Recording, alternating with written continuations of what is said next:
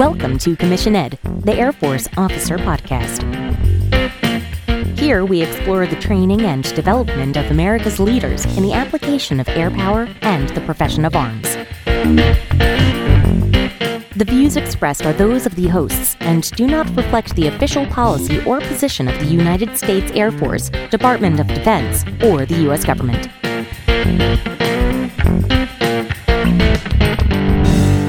Welcome back to another episode of Commission Ed, the Air Force Officer Podcast. I am Colin Slade. And I'm Reed Gann, and we're your hosts for Commission Ed. So we'd like to welcome you all back here as we continue our discussion on the things that the Air Force values in its officers.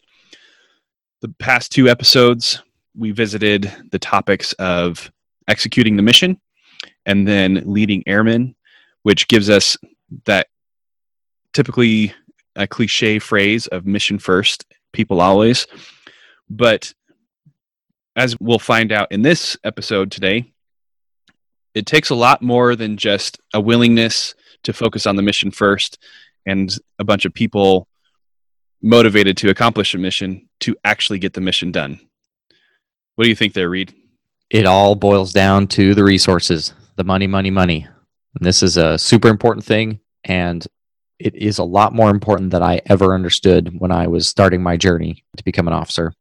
So hopefully we'll give you guys some good tools, some good references. We've got a bunch of links that we'll probably post in the show notes about all of this as we do our best to explain, the budgetary process for the United States government and its impact on you as an officer. Yeah. So as a reminder, if you go to Air Force Instruction 1-2, if you look in there, you'll see the responsibilities of an officer, which they are entrusted with resources to accomplish a stated mission. Those resources include manpower, funds, equipment, facilities and environment, guidance, and lastly, airmen's time. As an officer, you have to manage these resources well in order to, number one, take care of the mission. You have to execute the mission using the resources that are available to you and being a good steward of those resources. As we will see here in just a little bit, those resources are provided by the taxpayer. And so we have to be a good steward of their money and that public trust. And then one of those resources is the manpower, which goes back to our discussion from last week that you need to take care of your people so that they can take care of the mission. So on that note there, Reed, why don't you lead us through a little bit of a discussion of where we get these resources from? All right. So I know all of our listeners came here today just for a brief civics lesson. Just kidding, they didn't, but it's essential. You've got to understand it. So we're going to go through it very briefly. Again, we've collected some links. We'll put those in the show notes so you can have some background reading. All right, the budget. How do we get funds in the federal government? Well, first and foremost, Congress is the only organization that has the authority to collect taxes and spend money, and so it's going to involve Congress. Wait. We got to emphasize that point. So the Department of the Air Force falls under the Department of Defense, which is led by Secretary of Defense, who reports directly to the President of the United States, who is the Commander-in-Chief of the military. But you're saying that because of the way our government is set up, the President does not have the authority to spend money. That authority to spend money instead has to come from Congress. Yep. Welcome to Checks and Balances. Good job, Colin. You've done well. Thank you. All right. So how does a budget get created? How does it start? All the agencies and departments that are part of the federal government create a budget request. And this request goes to the White House. The White House puts them all together, and this becomes the presidential budget, essentially, and they send it to Congress. Now, the Air Force contributes to this, like Colin stated, through the DoD portion of this request, and this involves a process called the POM, or the Program Objective Memorandum. And essentially, the Air Force says, this is what we need to do the mission that we need to do. And all of this gets put together into the big budget. The president creates it, sends it to Congress. The next step is that Congress debates, adjusts, creates a budget through the process of what it is that Congress does, legislation. Then they send this budget back to the president, who signs it or doesn't. This process that the Congress goes through is called appropriations. It's where they actually allocate funds against specific things. We'll talk more about this in a little bit. And that is essentially how a budget gets done. Now, a key component of this is all of this has to get done before the end of the fiscal year. Colin, what's the fiscal year for the federal government? Oh gosh. All right. We're getting into some of the nitty-gritty and fun things about how the budget works. The fiscal year runs from October 1 to September 30th of the following year. So it does not follow our Julian calendar that runs January through December, but starts at the beginning of October and ends in September. Exactly. And so what happens when this process isn't completed in time is the federal government runs out of money and we have a government shutdown. There's a common mechanism that is used to avoid shutdowns, and it's called a continuing resolution, or a CR. And in a sense, it's another appropriations bill. It's the Congress saying you can spend this money. And by and large, it usually says, whatever we've told you in the past, just keep doing that. Here's a pot of money you can continue to spend. Yeah, essentially, Congress is saying is we haven't gotten our act together yet to be able to actually pass a legitimate budget. So what we've always done is what we're going to continue to do. And this is a highly political process, highly politicized. It's very messy. Anytime the budget discussion is happening, it's going to be, a center of national politics, and it's going to be a big, messy, sticky process. So, okay, why do we care? Again, here we are, officers doing our officer thing, trying to lead in the Air Force. If you don't get the budget through, you don't know how much money you have. If you don't know how much money you have, you don't know what resources, what manpower, what facilities, what equipment, what supplies. And then you have the knock-on effects of that. Okay, so that's the budget process, and we talked a little bit about what is appropriations. All right, there's one more bill that we need to talk about that's really important with respect to defense spending.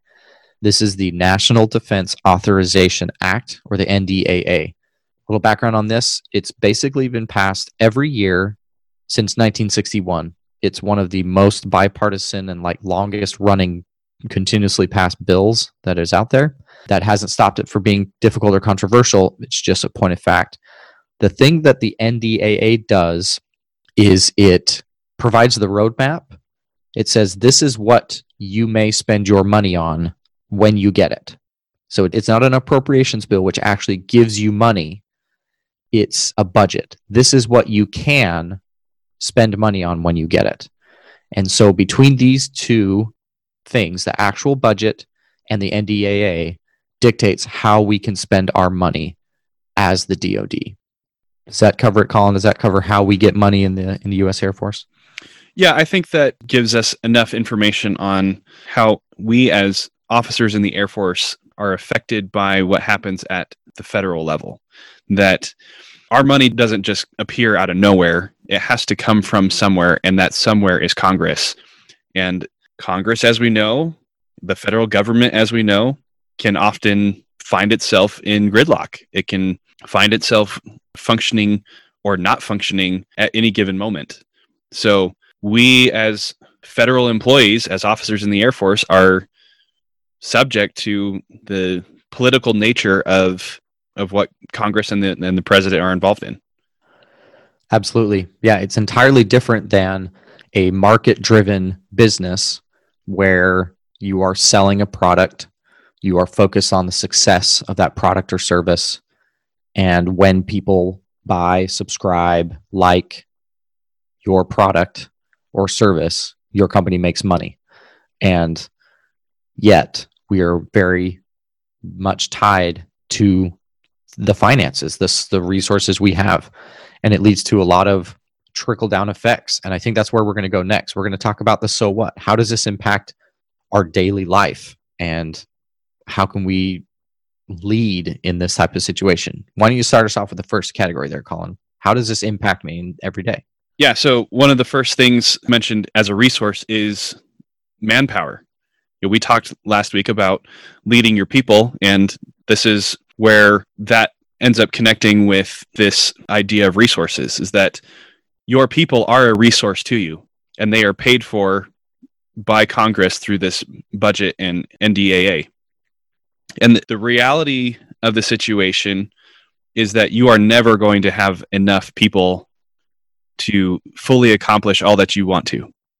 There's always more mission to be done than you have the resources for, including your people. So what that means is that managing your people quickly becomes one of the most important and challenging things that you will ever be responsible for as an officer in the Air Force. You need to, figure out a way to use them in such a way that you don't burn them out. Now, this is going to include setting up specific systems and procedures in order to make sure that your people are taken care of, that they are organized, trained, and equipped to accomplish the mission. But the reality is that you're just never going to have enough people to do all the things that you need to. So some of the things that you need to consider when you're leading your people is, how can you get the most out of the people that you have available to you?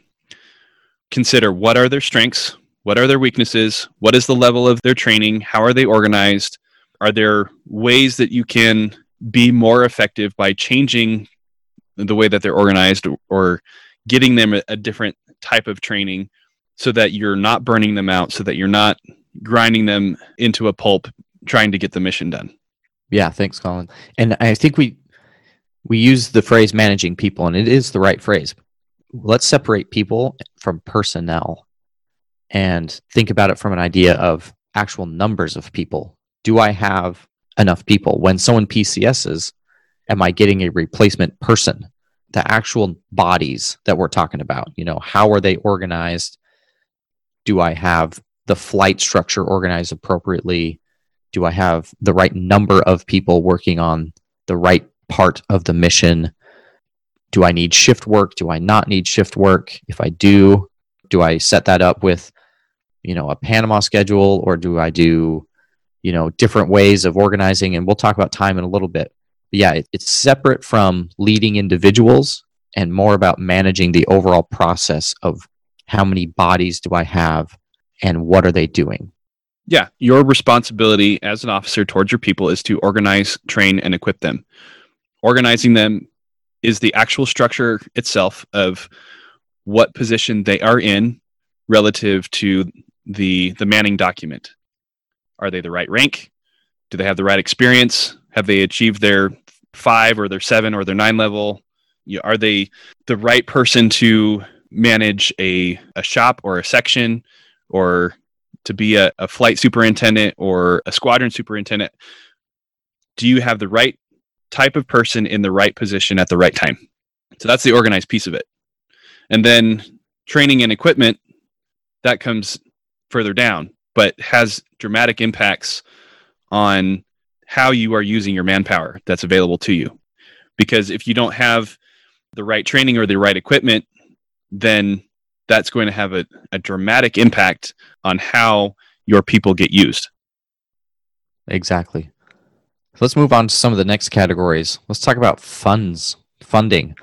So we actually do get some funds to perform the mission. Sometimes this is tied directly to the mission, like money for gas to fly the jet, or it can be tied to something like travel. You have a certain amount of funding allocated to you for travel.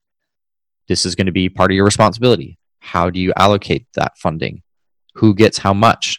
Are we going to allow rental cars on a TDY? Are we following all of the joint travel regulations? We'll talk about that later when we talk about guidance. Something I see a lot of in leadership is they're talking about, are we spending our money at the right rate? So you have so much, it comes at the beginning of the fiscal year. Are we spending it appropriately, or are we spending too much too quickly? Are we going to run out of money before the end of the fiscal year? Do we have enough flexibility in our budget. This is all stuff, and it's a big part of your time. You spend a lot of time doing this, making sure that you have the right funds and that they're getting spent where they need to.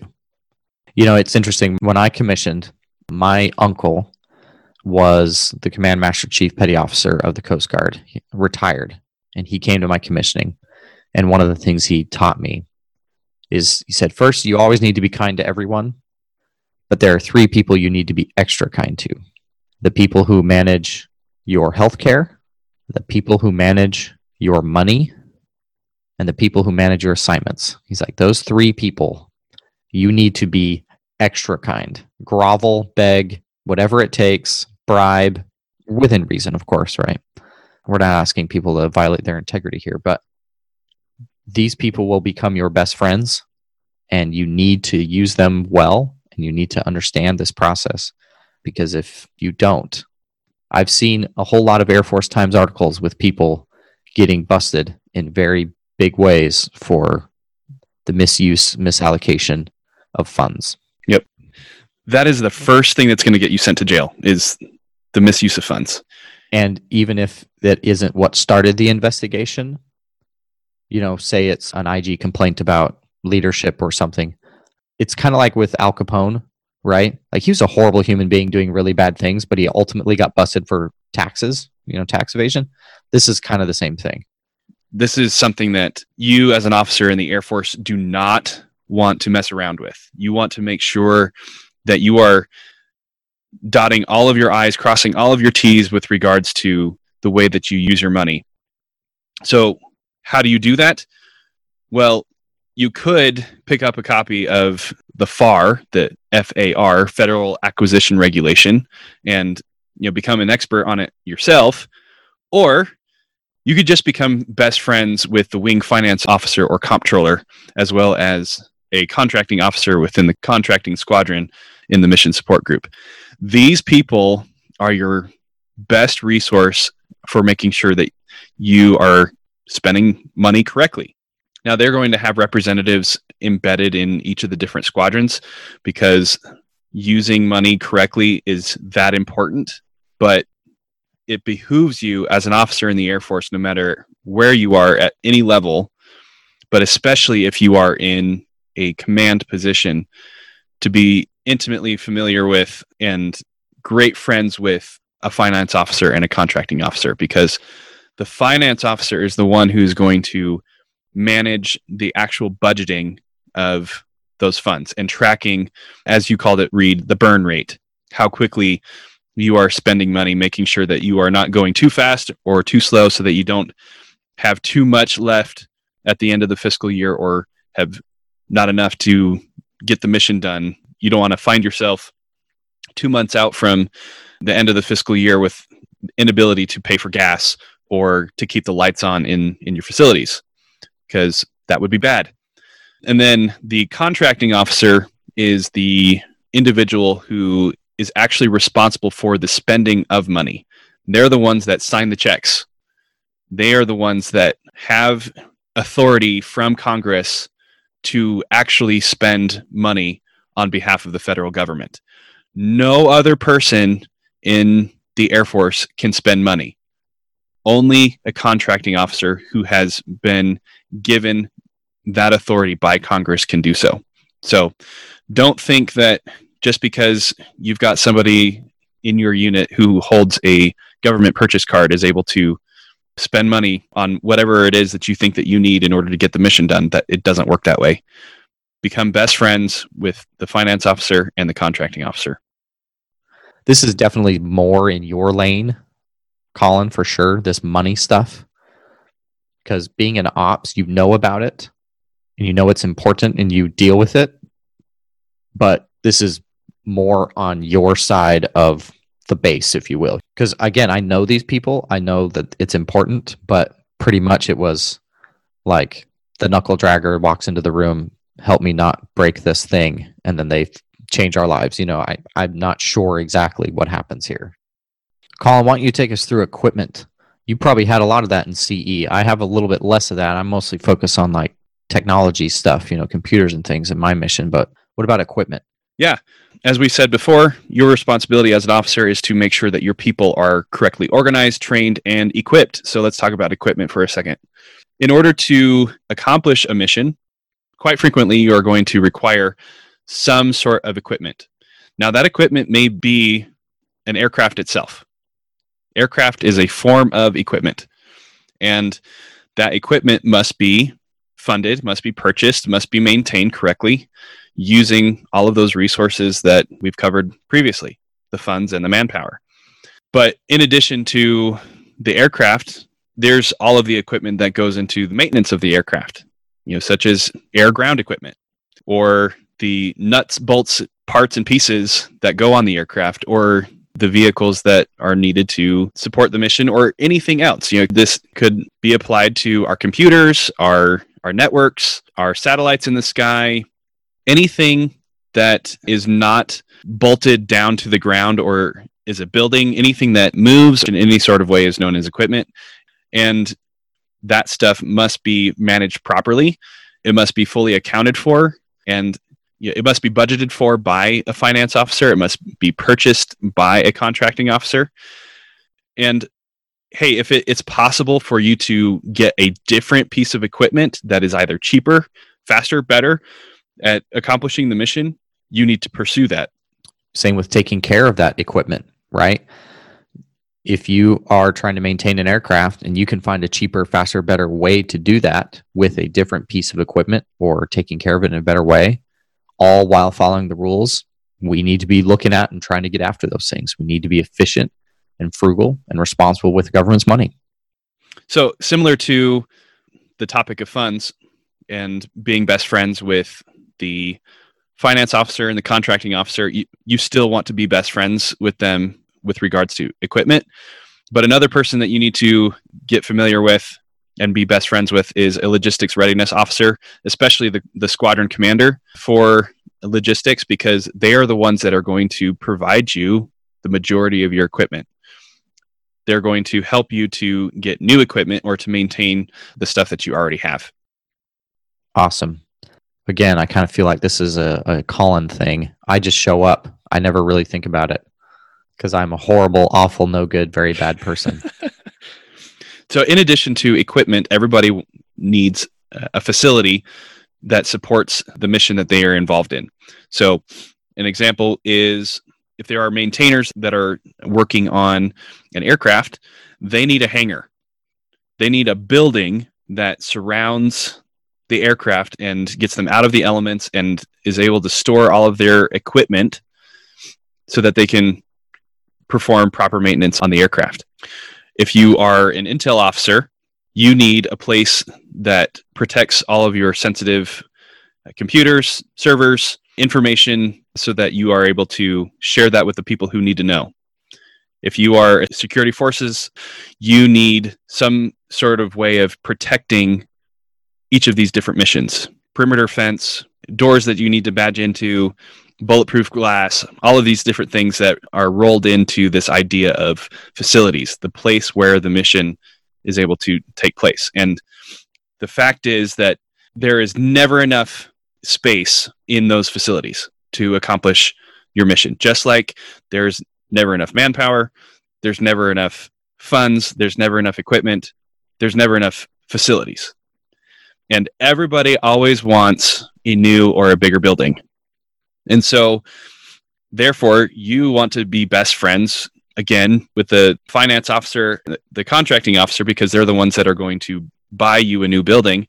But you also need to be best friends with a civil engineering officer, specifically what's known as the base civil engineer. Now, the base civil engineer, or the BCE, is typically going to be the commander of the civil engineering squadron. So get to know that person because they are going to help you identify the requirement of the facility to support your mission and connect it to the right kind and amount of money so that you can get it funded. But the bottom line is here, you're never going to have enough space, facilities, equipment, money. You're never going to have enough people. And so your challenge as an officer in the Air Force is to be able to accomplish the mission within the constraints on the resources that you have. Awesome rundown. Thanks, Colin. Next category we wanted to talk about is guidance, regulations. This is a really big category. I mean, we can't even talk about all of the other categories without mentioning guidance rules. There are so many rules, and there should be, right? We have been tasked by our government to spend our government's money, which comes from the people, and we should be good stewards of that. You know, I've had a little bit of exposure to this. I was the approving official for the squadron for a year. What an approving official does is someone in the squadron needs something or some stuff. They need to spend some money. They would make a request, and I would have to make sure that they were following all the guidance that we have to follow in order to purchase that thing appropriately. It isn't like you just have a credit card and say, oh, I need some computer paper, and you drive down to the local big box store and find the cheapest you can. That is not how this works. It's not even close. There's a whole bunch of laws we have to follow. We have to double and triple check to make sure we're compliant. Just a few examples.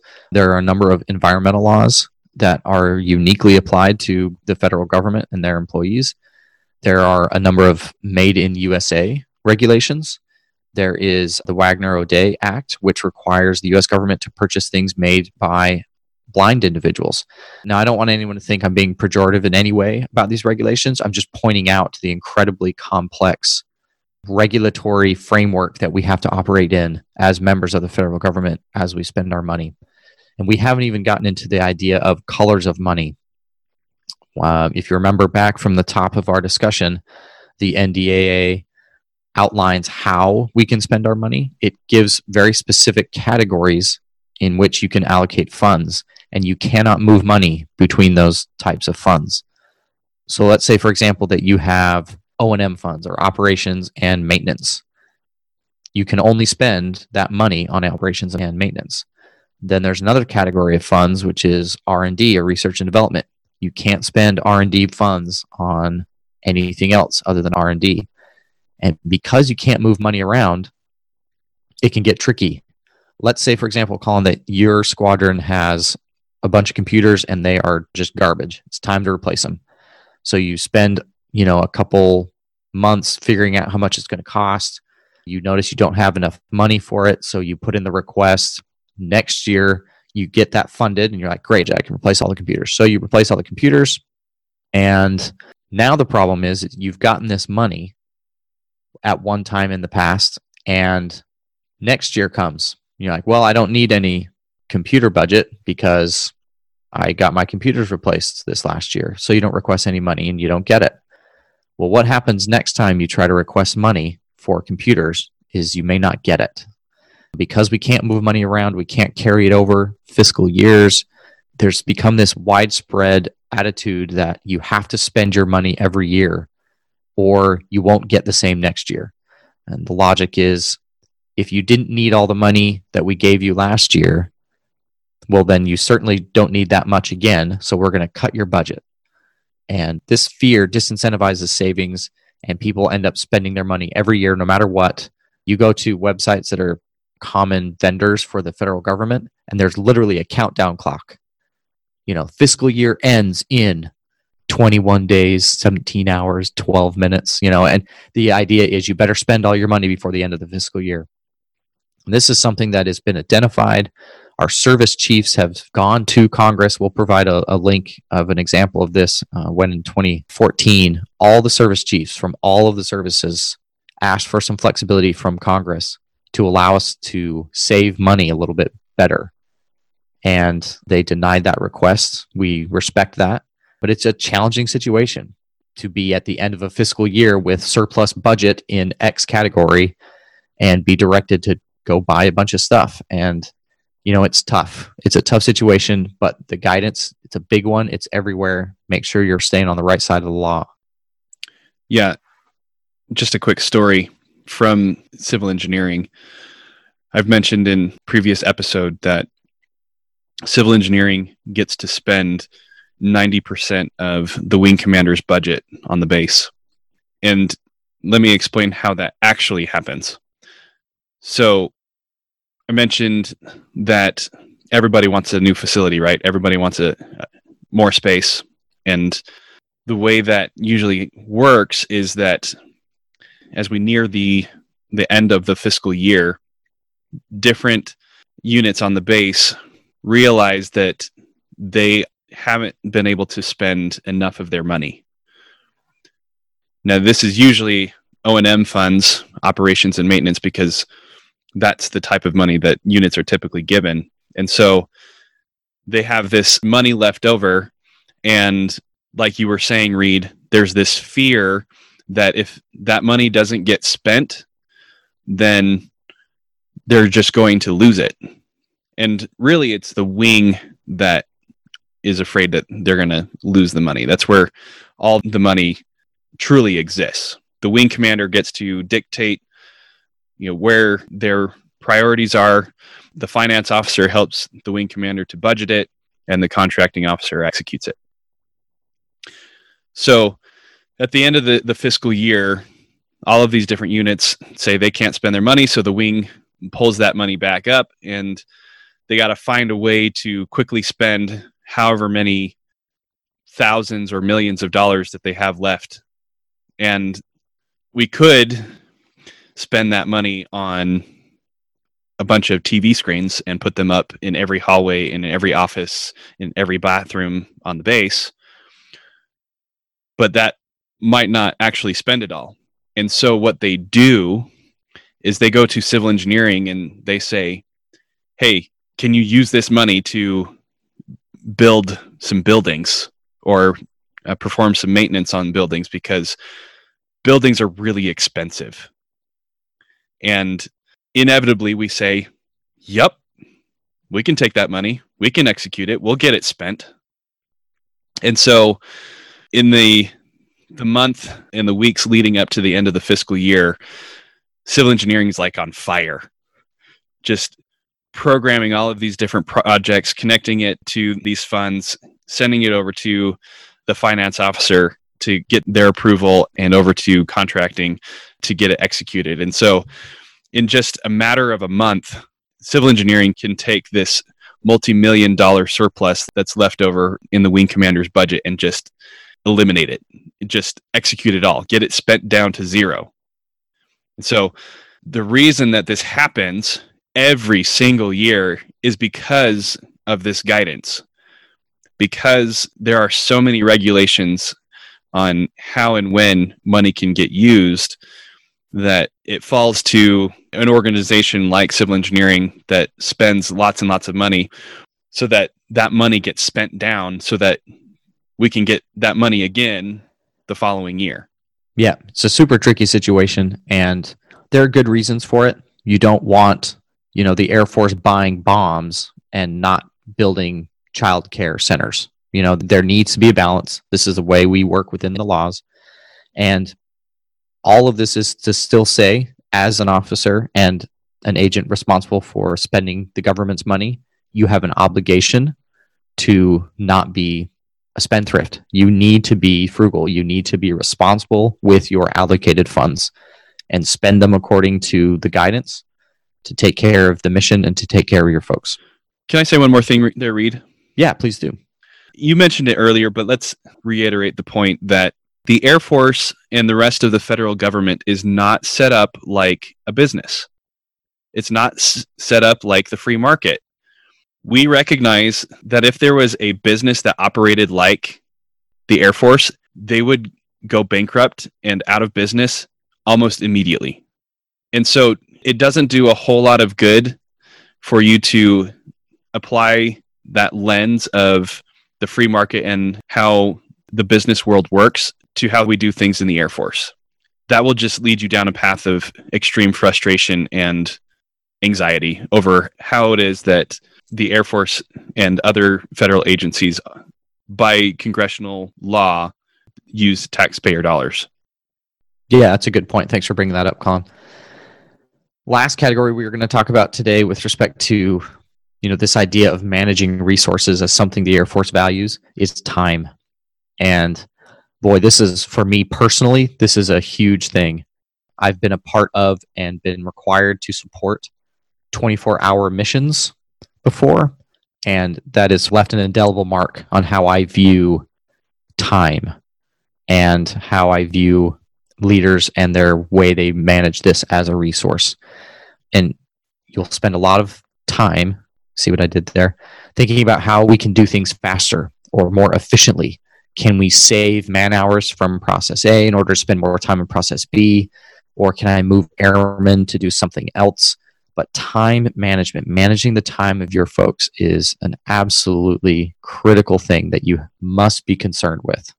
And I'm not just talking about like making sure that all your folks are punching the clock at exactly 7:30 and 16:30 every day. That's not what I'm talking about. I'm talking about a much bigger picture. Do I have too many airmen doing this process and it's taking too much time? If I could develop an algorithm or a product or a process that can reduce that, that's the kind of time that we're talking about here. Do you have any examples from your time? Again, from your experience? Time on the brain. It's terrible. Yeah. Yeah. My experience in civil engineering during my first tour on active duty taught me that my time is not my own, that my time belongs to the mission, and sometimes that requires significant time spent engaged in the mission. I'll give you an example. Within my first month of arrival at my first duty station there at Joint Base Andrews, Washington, D.C. was hit in the same week by a hurricane and an earthquake. And one of the responsibilities of civil engineering is to do disaster assessment and response. So whenever a disaster strikes, either man-made or caused by nature, CE doesn't stop. Civil engineering doesn't stop. While the flying mission may stop or go someplace else, while some other things may not be able to continue doing their normal day-to-day ops, civil engineering continues to operate in that we are out there assessing the facilities, assessing the runway, assessing all of the facilities, the stuff that is on the base to make sure that it is operational, and if it's not, what needs to be done in order to fix it. And so when this happened for that week, the entire civil engineering squadron was running essentially 24/7. We were all on shift work. We had it set up where people would work 12 to 14, 15, 18-hour days, go home, sleep a little bit, shave, get something to eat, come back and do it all over again.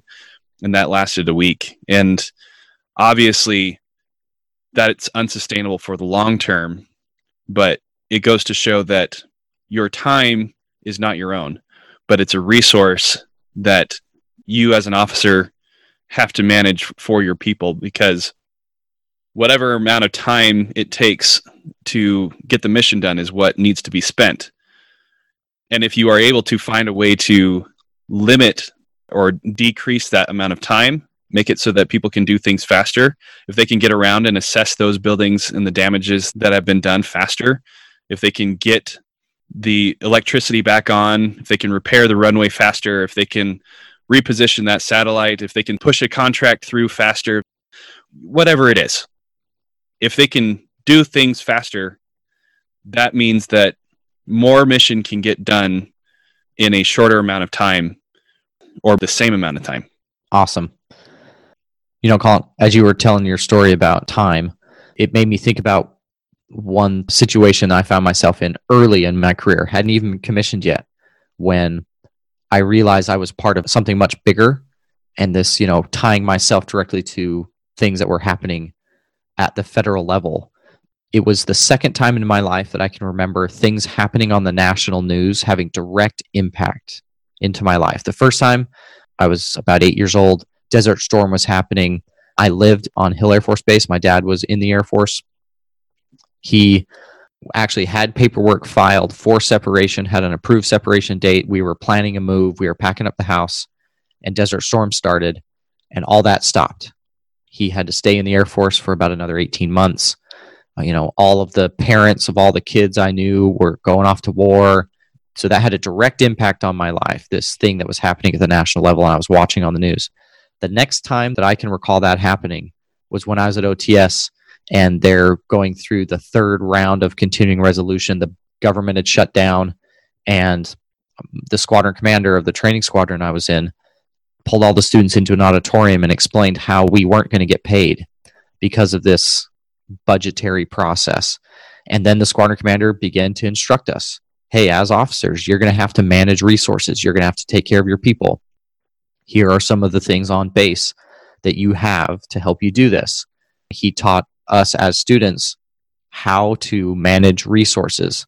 And it was fascinating to me that all of the things that this commander had to be paying attention to in order to not only accomplish the mission, but take care of their people. And it really left an impression on me. And it was kind of when it started to get real that I was joining, a big organization doing big things that was well connected to the goings on in the world. And it just really left an impression. And I think that's a take home I want for our listeners.